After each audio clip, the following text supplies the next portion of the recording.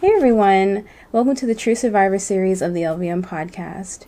During the series, we learn that behind every true crime story is a true loss, true grief, and a true survivor. As this is our first episode of the series, please welcome our first guest, Nikki.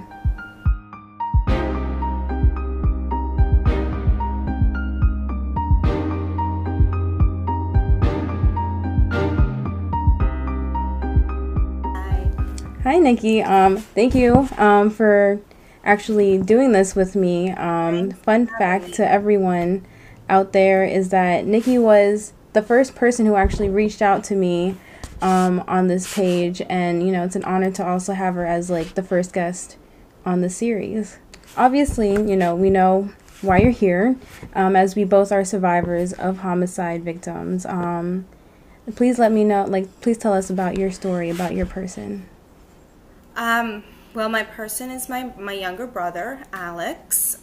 He was 26 for less than a week when he was killed. It was by someone he knew. It was by a friend. I think some of the most difficult aspects of that loss is also that he was missing for 5 days before his body was discovered. So there was a 5-day period where we didn't know where he was. And then there was, detectives involved looking for him until his body was discovered by someone walking their dog in the woods. My brother was, a complicated person, and it was a lot of fun. But he was always kind of like drawn to more risky activities, and sometimes I don't think that he always had the best judgment with people he hung out with or surrounded himself with, and a lot, because he was an adult, a lot of it we didn't know everybody that he spent his time with. So during that week that he was missing, was also my mom's birthday, and him and my mom are very, very close. So when she didn't hear from him on her birthday, we knew that something had happened, most likely fatal. But I think it was 2 days. Her birthday was on a Thursday, and then 2 days later is when his body was found. I remember that Friday, my dad had all of us, including my uncle, split up a list of hospitals to call to see if he had been brought in anywhere. He was calling a lot of Alex's friends. I think kind of one of the creepier aspects of that is that he actually spoke to the friends who had killed him. Right. And okay. So the friend's like, oh, I haven't seen him. I didn't take him. I didn't see him that morning, even though they worked together that morning. So he seemed to be upset about it, but that was like very contrary to the person that we later saw during sentencing, and certainly that I have gotten accounts of from his sister and things like that. So it was kind of odd. I don't know if it was some sort of, facade he was putting on to feign concern, or that maybe he was scared of being caught or something like that. But anyways, whatever, despair that he displayed in that conversation was really not consistent with the kind of person he was. Right. He was caught right away. His wife had turned him in the same day that they found my brother's body. So his wife had known about it for 5 days, but was waiting for an opportunity to go to the police because she was actually afraid of him. So she took out a restraining order the day that she turned him in. So he was taken in right away. It wasn't like a question where they were, I know some families, which is horrible, go a long time not knowing who did this, or there's no suspect, or it's still unsolved. That was one thing that we did have right away after my brother's body was found, is they had brought someone into custody right away.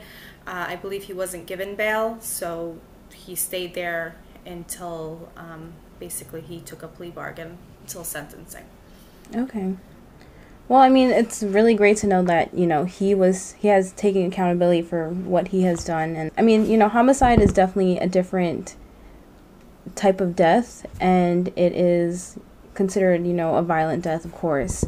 How has this, affected your grief journey and, trying to, quote unquote, cope with him passing to homicide? it changes. I mean, that's the only way I can really say it. Him and I both, my brother and I, am talking about, like, both were always interested in more like violent movies and things like that, and he was always like a true crime, aficionado. He loved like watching things like that. So, Right. for the most part, I can still watch movies like that. I think there's certain times that it's a little bit triggering for me. One of the movies that was particularly triggering for me was a movie where a friend did kill and shoot them in the head, which is exactly what my brother's circumstance Right. was.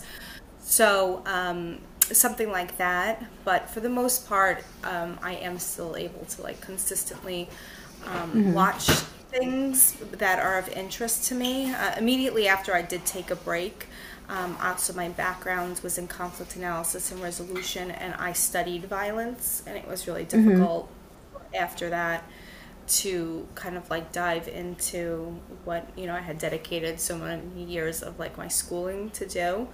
I Right. had taken a break. I thought I was going to go into like research, but like a medical end of it.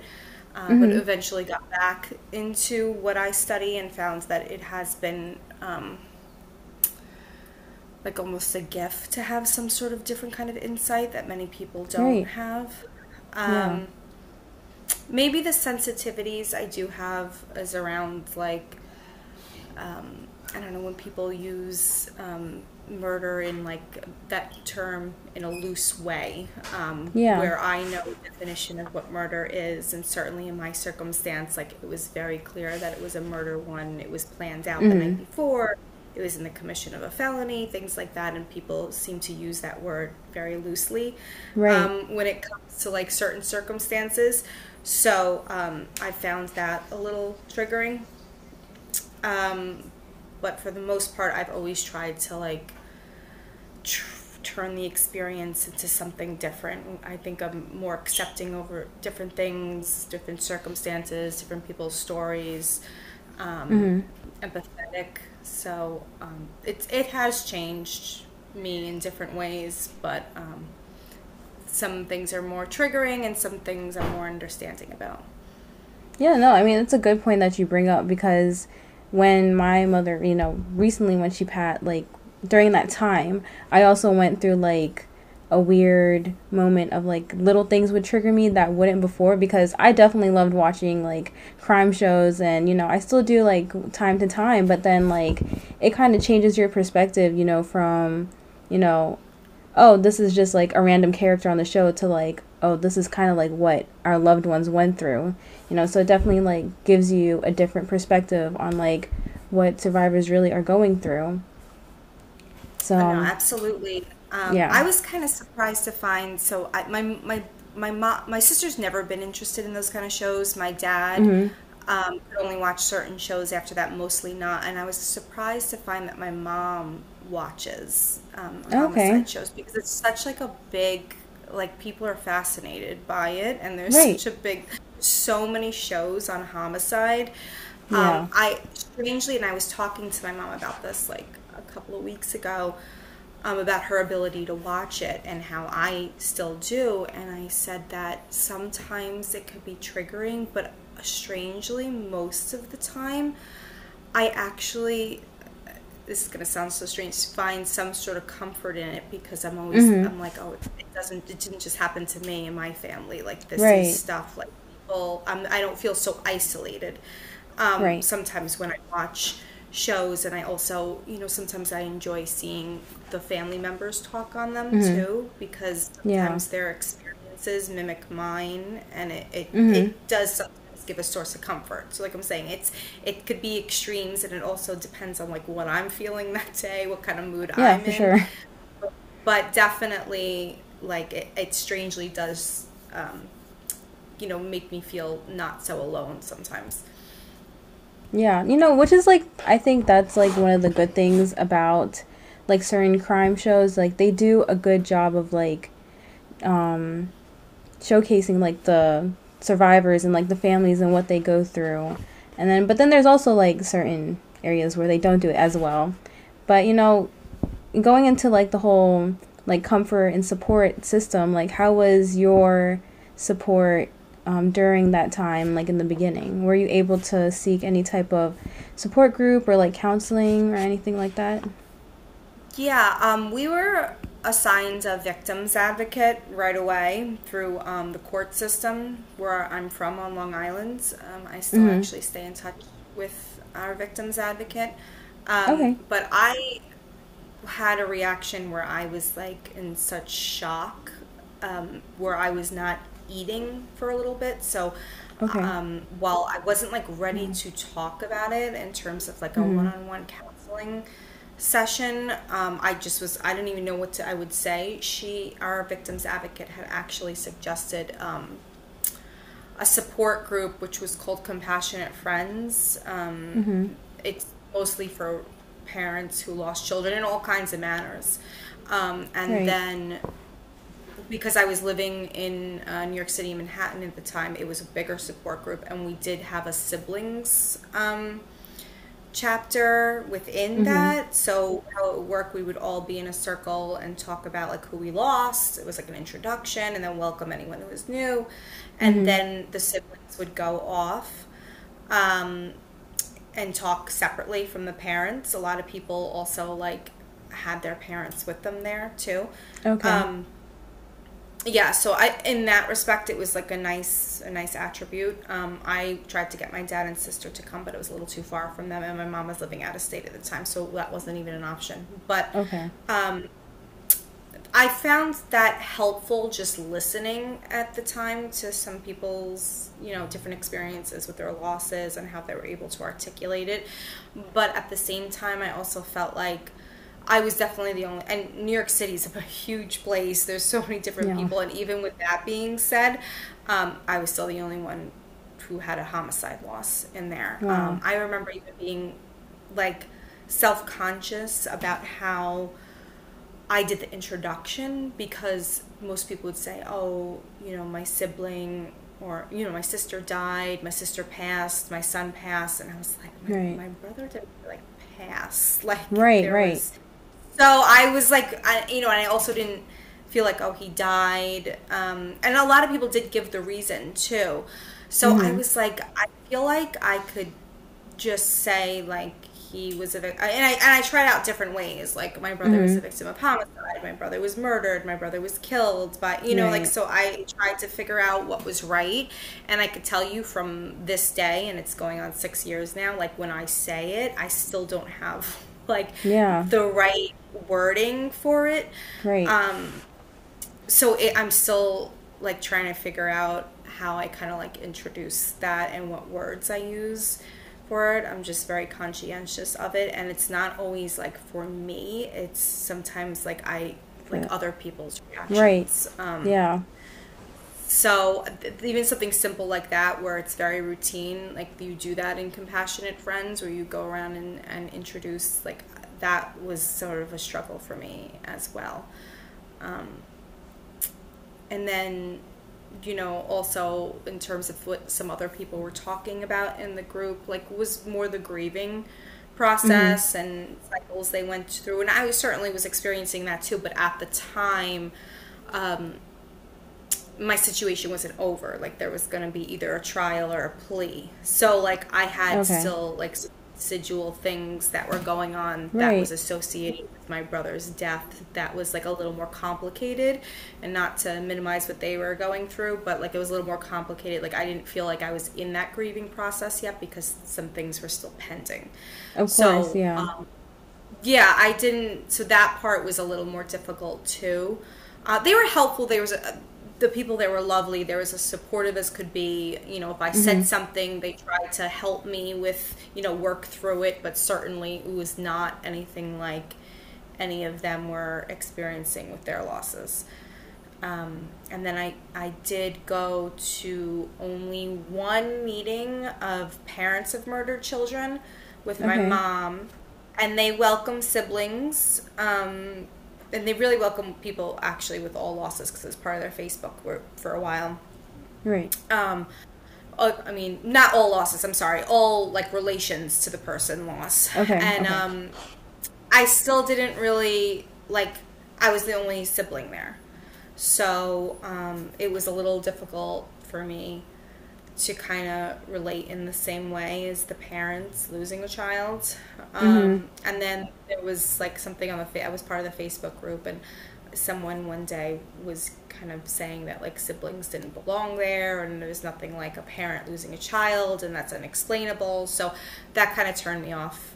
It was separate. That was the Facebook group, and that was, you know, everyone nationally, like through the whole country.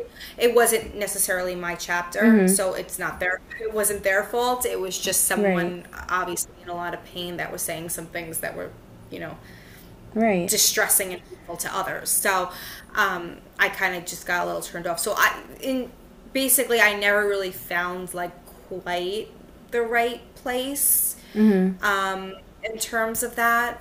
And then with therapy, I mean, I only went briefly during the time where leading up to the sentencing, because I wanted help on how to like verbalize what I wanted to say.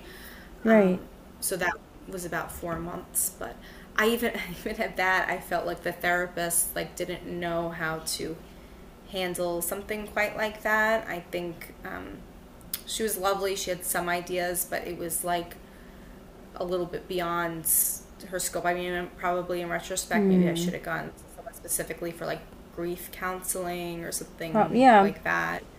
But, and maybe I will in the future. I just, you know, try other outlets, you know, speaking to other people, finding my own people who've had certain experiences, you know, starting scholarship and, you know, my brother's and stuff like that. So, yeah, there's not really like a good fit for, I feel like, homicide survivors and their families.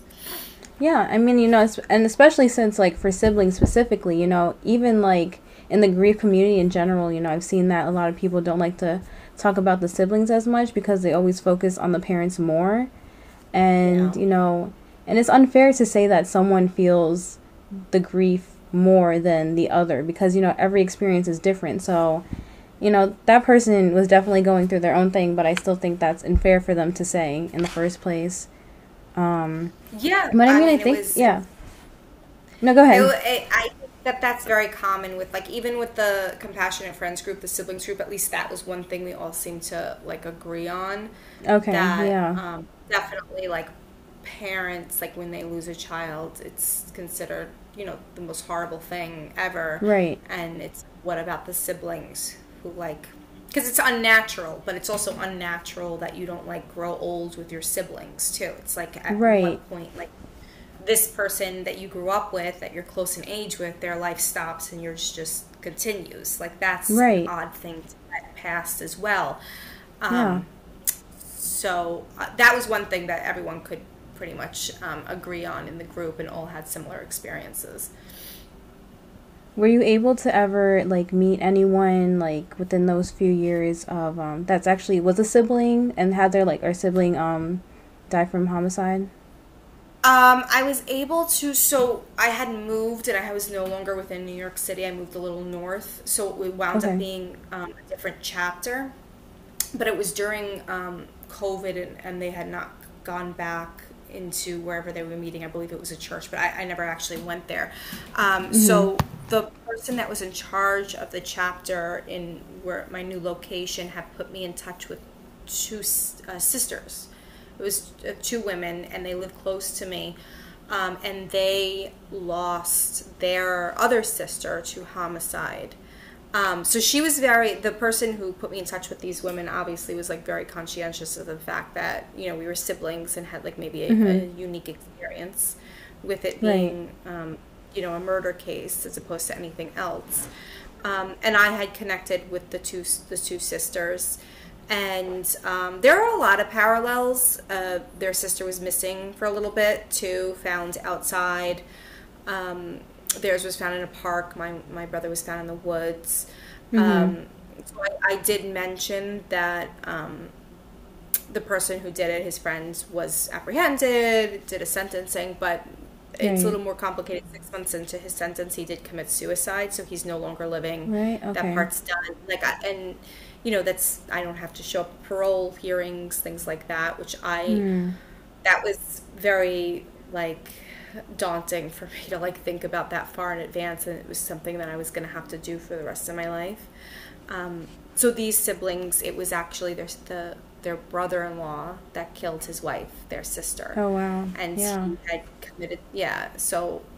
committed suicide right after. So that was another thing that we had in common. The only thing that was different, it Mhm. was right. He wasn't apprehended. It wasn't. He didn't have given that time. He did it right away. Mhm. So we did have things in common in that regard, and that's probably, to be honest, like the best connection in terms of like aspects of our experiences that I've Mhm. had in common with another person. So that Yeah. connection, and that was through a support group that we were connected. Okay. So that was helpful. It just took a while. I think it was this time last year I was connected with them, so it would have been 5 years. It was 5 years into after losing my brother that I was connected with Okay. other individuals that I felt had a very similar experience to me. Right. Yeah. I mean that's like, I mean, I don't know if it's ironic or anything, but it's just like a good thing, that you were able to at least connect with someone within your own, I guess, group, I would say, to relate Yeah. with. Um I mean, personally for me, I haven't, I guess the difference between, I maybe it's like where I'm located, I don't know, but nobody like actually came up to like say, "Oh, there's these groups you can go to here, talk to this person." It was kind of like I had to keep pushing and moving on. So, I mean, that's a really good aspect to that. And oh, and like coming back to I mean, it's up to you if you want to talk about this. I don't know if you want to mention this or not. But you did say that your brother's killer what did commit suicide. Did you want to talk about or like mention any like about how that has affected your process of grieving or coping with Yeah, anything? sure. Yeah, that was another very like interesting and strange twist in this. I remember the day it happened. I had like a really busy day. It was right after Thanksgiving weekend 2017. Okay.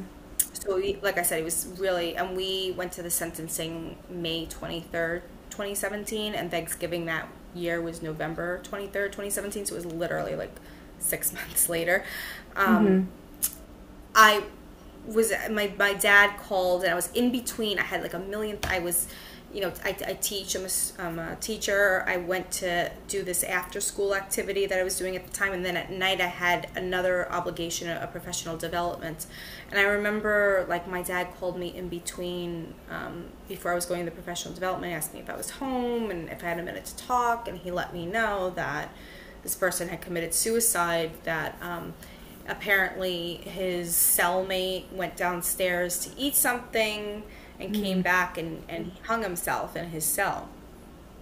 And the person that reached out to tell him before someone official contacted him was the person, his sister, his estranged sister, who had not spoken to him before that for 4 years, because of his behavior. So that's what I was saying, like Mhm. this kind of violence. And I did connect with her after that because I wanted to speak with her. She seemed very kind and empathetic, and to my dad. And I am, through my work, a practitioner of restorative justice. So to me, I thought it would be interesting to open up dialogue. And she Right. is like the sweetest person. She said that she hesitated reaching out to us because she didn't know how it would Mhm. be received, but Right. that she Yeah. wanted to deliver us that news herself. And, through that, I did stay in contact with her over the years, but she told me, she's like, if you and your family ever have any questions or if there's anything I can do, please, let me know. But they apparently did not, claim his body or anything like that. He was buried in like a unclaimed cemetery for prisoners. No. So he didn't have any kind of support for what he did. Like his Okay. family did not condone. Right. But she had told me, which was interesting. She's like, I tried to get him help when we were younger. She's like, but I always knew that he was going to hurt someone or himself, and he wound up doing both. So I just feel like maybe there were some failings in the system with that as well. Okay. Yeah. That some of this stuff could have been prevented if the family members telling you, like, telling, mental health professionals or something like that, I fear for this, and, due to laws and things like that, like nothing can be done, and then something did happen, and by that time Right. it's too late. So that was, that went through my mind. I felt bad for my dad. He had just said, like, the whole thing was just so violent from beginning to end. Yeah. So I think it did provide a lot of closure for my family, but it just, at the same time added an element that like almost overcomplicated things. But also at the same time made it easier because we don't have the burden of, appearing at parole hearings or anything like that, which at some point was going to be all on my sister and I, because my parents, are at some point are not going to be here. Right. So that would fall on us. And I just remember, like, it's going to be a long life having to do this. Like, I'm going to meet people and I'm going to have to explain to them that every 2 years I need to go do this. And I just remember, like, a very, like, dark cloud coming over me after the sentencing, thinking about this responsibility that I'm going to have, because I was actually the same exact age as the person that killed him. So for us, we were probably going to have a very similar lifespan if something didn't happen to either one of us. Right. So yeah, it was complicated. It was, but also a sense of relief at the same time. But it's also odd now. It's almost like there's not much else. It's like concluded, in a very short amount of time, in the span of a year and a half. But there's some aspects we just won't ever know. I mean, I've read the police report. I've gone to the area multiple times where my brother lost his life, and there's still a lot of questions I have about what happened that day. And now the only two people who would ever know are not here. So that's an issue too. When he accepted the plea bargain, I always thought that sometimes they, allocate, so they have to tell what happens, because you're admitting you're guilty. Right. And I wanted him to explain what happened that day, and we didn't get that. So that was a little disappointing. Yeah. So it was like an interesting twist in it. That makes sense. I mean, like, that definitely, like, cuts off a part of, like, you never get any type of closure because, what they did is, like, ridiculous. Like, why? But it's just, exactly. It's just, like, something else that would add to, like, okay, like, an understanding almost as to the whole story. I mean, you never understand, like, why they did it, but, like, you don't get closure for the loss, but you get closure of, like, almost the events that transpired, and the fact that perhaps it's ended and there's not going to be another event like associated with that, unless there's always some twist. I don't know. I'm just saying, but from the way we understand it, there's certainly not going to be anything else. My mom's currently, like, having difficulty, like, they still have some of my brother's belongings, and I try to help her get them back right now. And they're like, well, we don't know. What if there's an appeal? And I'm like, nobody's here. There's not gonna be an appeal. I don't know why you still need this stuff. It happened 6 years ago, and there's nobody that's going to appeal it. So that's kind of odd too. Just like learning a little bit more about like how the criminal justice system works. That there's all these barriers. Even with that being said, like, his killer's been gone now for, what would it be, 4.5 years. Like, I don't know why they're still holding on to some of these things, but we're even having some difficulty at this point getting his belongings. So that's also a little odd, and some insight into like how things work. Right. I mean, that's an important like part that you bring up, because even my mother's belongings is still with them. I mean, we haven't technically like done the effort to reach out to see if we can get it back, but she still, like, they still have her wedding ring or like her cell phone and like a bunch of other things, you know, that we I feel don't like it's a little have. unsettling that like your loved one's belongings are still out there, and Yeah, it so is. It's weird.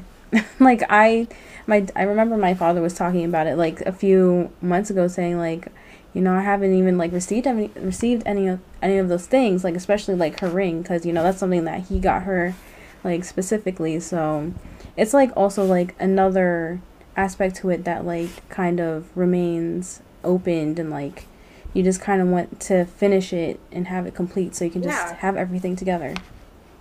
absolutely. That's kind of like Yeah. I think another part of it that like brings it all home, like to actually have the Yeah. belongings too. Right. So it's a very complicated, like the process of why they hold on to certain things, and I don't know.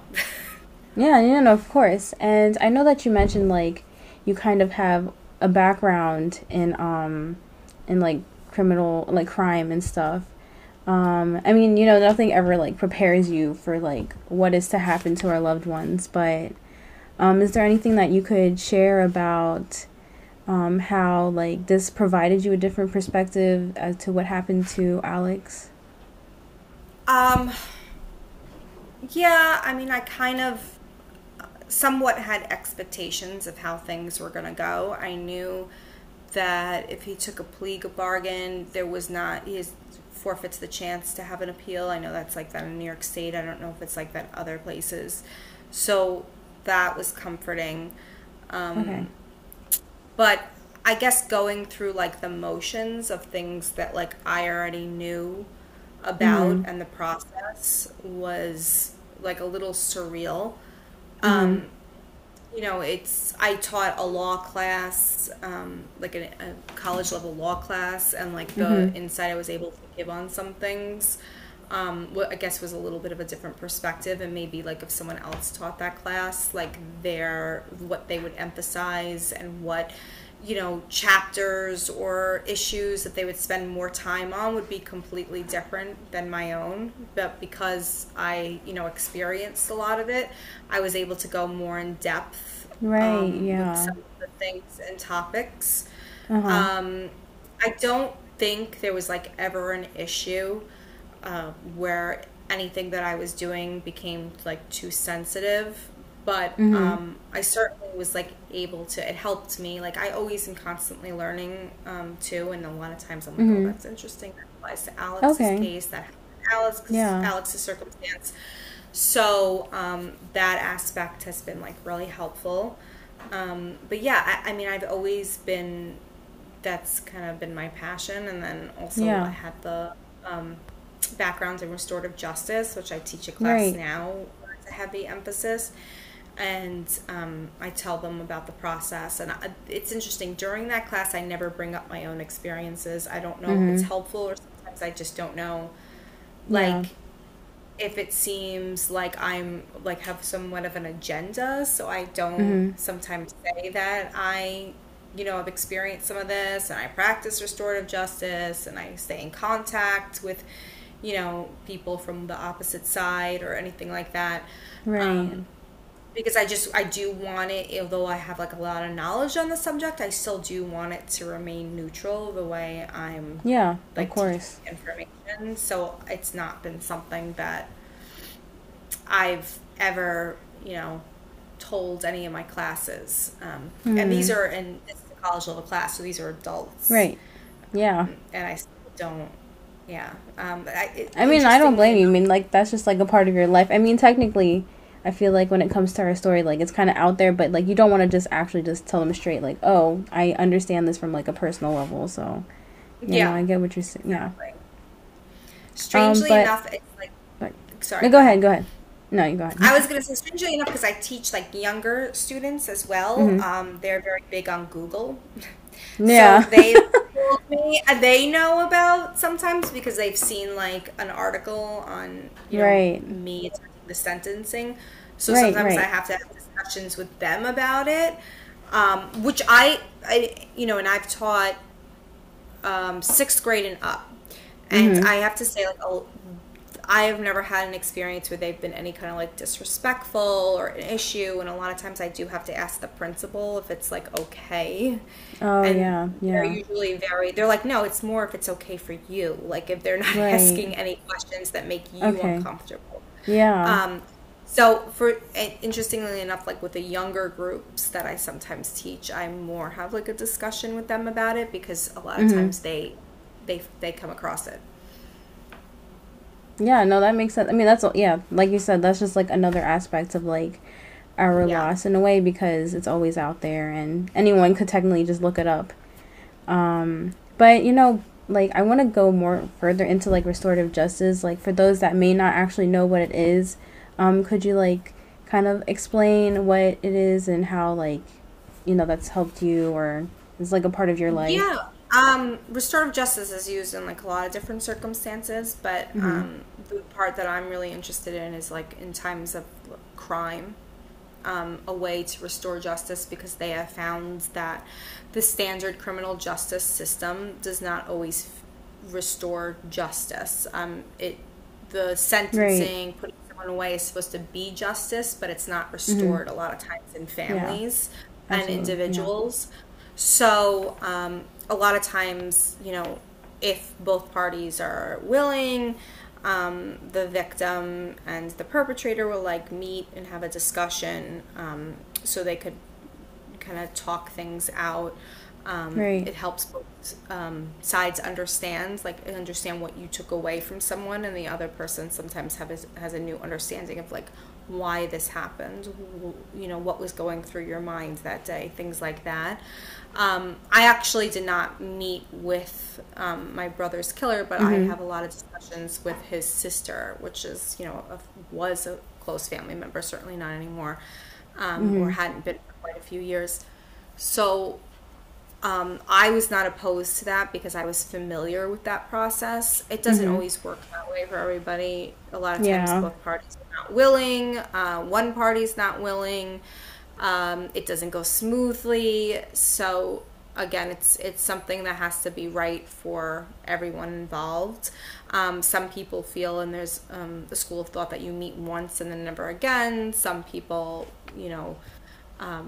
meet over and over again. I know there was like a case that I actually taught about in one of my classes, Mm-hmm. um, where the grandfather of someone who killed another young boy and his father used to get together and go to schools and speak about like violence and preventing crime and things like that and showing about like the power of forgiveness and moving forward in some Yeah. sort of positive way to help others. So Right.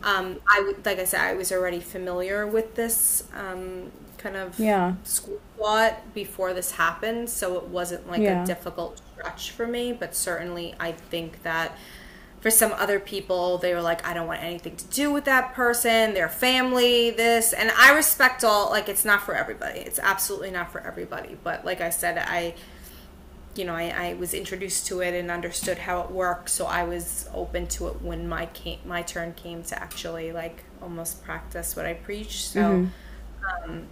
and I can't say that anything negative has come out of it or there's any sort of regrets or anything like that. I think, um, like having, and I'm someone who like does need to have a deeper understanding about Yeah. things. Mm-hmm. My mom always said like the way I process things are more like tangible. Like I Mm-hmm. need to see Okay. things. I need to talk about, Yeah. like have a Yeah. conversation.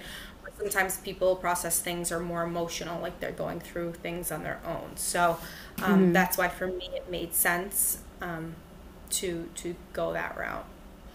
Okay. Yeah. I mean, it's an interesting, like, I mean, I never, personally, in my, like, experience, I've never actually, heard of restorative justice or even knew, like, I guess I knew, like, families could meet, like, the person who committed the crime and whatnot, but, like, it was never really brought up to, like, me to actually, like, even consider that. So, like, when you were talking about it, it really, like, it was like an idea like in the back of my head like maybe that's something I should also like do like later on and probably I plan on doing it. I mean, personally for me, like the guy that committed the crime, there's like a language barrier, so I don't know if I would like have to get like a translator or They would something. provide that. That's definitely, Okay. if he's willing to meet, a lot of systems like provide something like that. There's groups Okay. that facilitate, like you're not like alone alone with this Right, person or right. anything.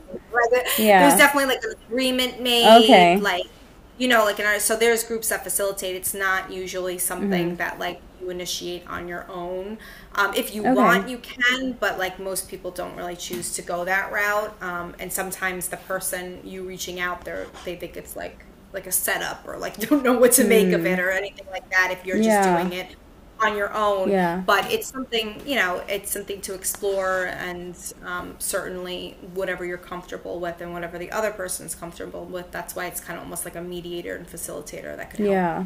I mean, no, yeah, it's assist with. important because, every person's different. Like, some people may go there to, like, try to, like, yell at them or, like, beat them up or Yeah. something. You obviously don't want that happening, but, I definitely think it's, important for, like, people like you, like, who said, like, they need something tangible to actually, like, to get a better understanding.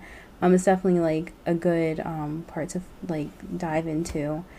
Um, so, like, I mean, I was supposed to, like, mention this before, but I forgot. Like regarding support, I know you like had support groups and whatnot. Like, how has like your family been together? Like, how do you like? Are you able to like talk to each other about it or like support each other? Were you able to do that like throughout the years? Yeah, definitely. I mean, we usually always get together for his birthday and his death anniversary, which is like 6 days apart. So that's always like a Mm-hmm. rough week. Yeah. But also, at the same point, like we did all deal with things differently. Yeah. Um, Yeah. like my dad and sister went one route, my mom and I went another in terms Mm-hmm. of like things we put a focus on. Um, my brother did have a substance abuse problem, but at the time of his Mm-hmm. death, he was clean. So, while Mm-hmm. to me that was just like one element of who he was and what he was struggling with at the time, but Yeah. to me, it Mm-hmm. wasn't like who he was. Right. Who he was someone who, um, you know, didn't really, since he was a young kid, have a concept of like consequences or Mm-hmm. didn't, things didn't scare him easily. When I went to the place where he was found, which he willingly went to, I was like, I would never in a million years, like, ever go somewhere like here. I don't even know why he was comfortable being over here. Yeah. So that's what I'm saying. Like, that's more who he was, where he took certain Mm-hmm. chances. Yeah. And so that's kind of stuff is like Mm-hmm. what it would be kind of what I wanted him to remember, be Mm-hmm. remembered as, and not necessarily his addiction issues. Yeah. No, of course. I mean, that's another like really important part that you bring up because a lot of like cases that do like involve like drugs or like gangs or anything like in that category, people are afraid to talk about their loved one because they feel like others will be like, "Oh, well, they deserved it," or like they did all these, so like they kind of ask for it. But like that has nothing to do with it. Yeah, Like your brother was like a person and like everyone always deals with their own problems or like their own demons, kind of like you want to call it. Like that's just something separate from like what happened to him. Like the person, like what happened to him is like the killer's fault. Like he's the one to blame for anything, not like what your brother like was going through. So like that's yeah. something that a There lot was of just people do other need to understand. parts of his personality besides his Mhm. like battle with substance addiction that Mhm. was the stuff that I remember, not necessarily like what kind of issues he had with this drug or that Mhm. drug, or Right. journey with that is not, it's not important to me right now Yeah. at all. Yeah. Of So, course. so I'm saying like some of our family, my mom and I have like more of that kind of school of thought. Um, Okay. so there's just a little bit of like a disconnect with that, like what we choose to Mhm. honor. Like I mentioned, we have like this memorial fund. I do scholarships Yeah. for students because I'm a teacher, and like I see when I'm teaching like certain attributes of certain students that are very similar to my Mhm. brother. And I want them to get to the next level because I was teaching middle school, so it would be a scholarship for high school. A lot of them went to Yeah. private high schools. Um, But, you know, when some of my other family members would want to donate money towards certain causes in my brother's name, it was always had something to do with substance abuse, and that really wasn't. Okay. I mean, that really wasn't. I certainly played some sort of a role, but that wasn't like who he was, Yeah. and certainly not Right. to be remembered for. Of course. Yeah, I mean, that's a really great way to, like, honor someone, and especially, you know, and a great way to honor your brother. So, you know, I'm glad you were able to, like, do that in your journey, because I feel like a lot of people kind of have a trouble, like, they have trouble, like, figuring out how to honor their loved ones. So, I mean, that's, like, a great, you know, thing to recommend to others that may be, like, thinking about how they should honor their loved ones. When it comes to, like, support with, like, others, like, outside, like, friends or, like, strangers, like, how did they kind of take, you know, your loss? I've never had an issue. There's never Okay. been like anything really anyone said that was incredibly inappropriate or like out of line or anything like that. Everyone I've met, but I think I told you this initially, when this happened to me, I lost my brother when I was 30, so I was already a little older. So the people Yeah. that I meet, you know, have already had certain life experiences where I feel like they've been a little more empathetic about things. You know, I don't know what and I know you were younger when you lost your mother, like, I don't know what my experience would have been if I was like a teenager or something like that, and there, Right. you know, people don't know how to handle reactions, like their faces towards that, you know, as well, like, Yeah. you know what I mean? So I Yeah. just felt like because I was a little older when it happened, and I always had Okay. really good people around me, I've never had anything really like inappropriate happen, and everyone, you know, friends always check in on me around that time of year. You know, I can't say that there's ever been an issue. I've never had anything that stands out to me as something that, you know, I didn't feel like I was supported or neglected or anything like that. I mean, that's good to know. Like, you know, that just shows that people have the capability to be mature and respond, like, in a proper way to, you know, homicide loss. Because, you know, with the other survivors, that, like, some of them that I've spoken with, like, you know, they haven't received that same response in return. So, I mean, I guess, you know, that it's just, like, some type of hope for, you know, others. In a way. No, I understand. I've heard, you know, some with loss in general, I think some people don't know how to react to certain things. Definitely. And they say something because they're uncomfortable that's like out of line or off color or something like that. And it is a touch. I could say, like, even with my loss, when someone loses someone, I always don't know what to say. And I've experienced loss a lot. Yeah. I don't know if it's something you get better at or something that you innately have where you have the right words to things. But it happens. It's, I don't know, it's tricky. And I think that, you know, looking for the right for sure. words. I don't think I'll ever get used to, like, talking about it or, like, talking to others, because it's like everyone takes it in differently. So it's like, I don't know, like, what is going to upset someone or may sound offensive. So it's like, it's difficult. Yeah. And people can take anything offensively. Sometimes, you know, they'll be like, "Oh, you know, I'm praying for you." They'll be like, "I don't pray," or like if you say they're in a better place, like, that's not a better, you know what I mean? Like, anything someone could take offensively. So sometimes it really is hard to find the right words that, like, would be comforting to that person and not, you know, upset them or do anything to disrupt anything. So of course, it's difficult to begin with. Yeah. Do you have any, like, advice or recommendations for, like, other survivors, like, with their, you know, grief journey, or, like, if they just kind of, like, in a place where they just don't really understand or know? I mean, my biggest thing is, like, I remember, I mean, I had lost, before my brother, I just had lost my grandpa, and it was from old age. So, like, I didn't really go through a process before that. But I remember, you know, people trying to explain to me that, like, 7 stages of grief or whatever that it is never like that. It does not go like that. You don't go through stages like that. Like, it is different. It is all over the place. It can be messy. One day you're fine, one day you're not. So I just think that people need to give themselves, like, a little more credit, and especially with something like homicide, where, like, it ebbs and flows. Like, even the way, you know, I told you in the very beginning, like, some days I can watch stuff, some days I can't, some days, like, I'm really interested.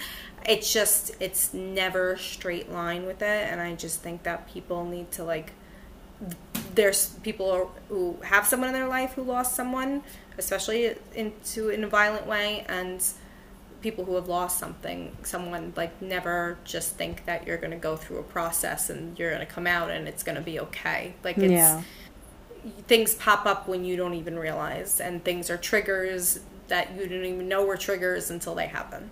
So that's my biggest, like, thing I probably learned from it. Yeah, no, that's so true. Yeah. I mean, I relate to that because, you know, I kind of avoided my grief, like, journey, I guess you would call it, for a while after my mom passed. And then it's like I knew what grief was, but then I didn't really have an understanding. And then when I started, like, researching grief, I'm just like, why is there, like, a bunch of stages? Like, it doesn't make any sense. Yeah. So, right? And then I'm like, wait, so am I in this stage, or am I in the, you know what I mean? Like, and then I realized, like, this is not really how it is. Yeah, like, you can start from, like, I guess the 6th stage, but then, like, you can go to the 2nd and the 3rd. Like, it's never, like... Or you don't even have to hit every single one. Yeah, like, one exactly. Like, bargaining, like, please bring them back. I don't know if I ever went through something like that, you know what I mean? I don't think I went through that. Yeah. Yeah, you know what I mean? I don't know. Yeah. I know when this was made, but I don't know many people who do, but I certainly am like, is something wrong? Am I supposed to go through this stage and I didn't or something? So I think that, you know, it's helpful to understand that some of the things that you're feeling as an outline are normal, but doesn't mean that it's like a checkbox that you need to go through each thing and then come out on the other side. It's certainly not like that. Of course, yeah. How does Ellie Advantage apply to your life? Like, have you ever felt like your loss of losing your brother, like, put you at a disadvantage in life? Or, like, has anyone ever, like, taken, like, quote-unquote, like, advantage of you because of your loss? No, like, quite the opposite, I feel like. I do feel like I get a lot of respect because of the amount of things, like, I've been through. Yeah, of course. I don't really feel like taking advantage. I feel like it's almost like, you know, if anything, you're not going to get anything by me because I've seen a lot. Loving's good. So I think it is more, has added, like, another layer to my character and who I am, although I would do anything to have my brother back, but the experience I don't feel like is a disadvantage in some way or holds me back. I would say just certain things that are little triggers, or maybe what holds me back, and that's myself. I hold myself back in that way. Right. But I don't feel like the outside world. I feel like I do get, like, a lot of appreciation and respect for, like, the kind of things that I've been through and, you know, weathered. So I wouldn't, it could be somewhat of an advantage. Yeah, no, of course. Like, yeah, that's exactly what LVM Advantage is. It's like, I mean, we don't have to be put directly in a disadvantage, but, like, you know, we need to realize that, you know, we are able to bring ourselves out. You know, sometimes we are holding ourselves back, and, like, that is, like, your advantage, of course. Like, you yourself are your own advantage. So, yeah. I mean, I think that you bring up, like, a really great point, you know, especially with your, like, own journey. So, yeah, thank you guys for watching this video. Please join us in the next episode. Bye.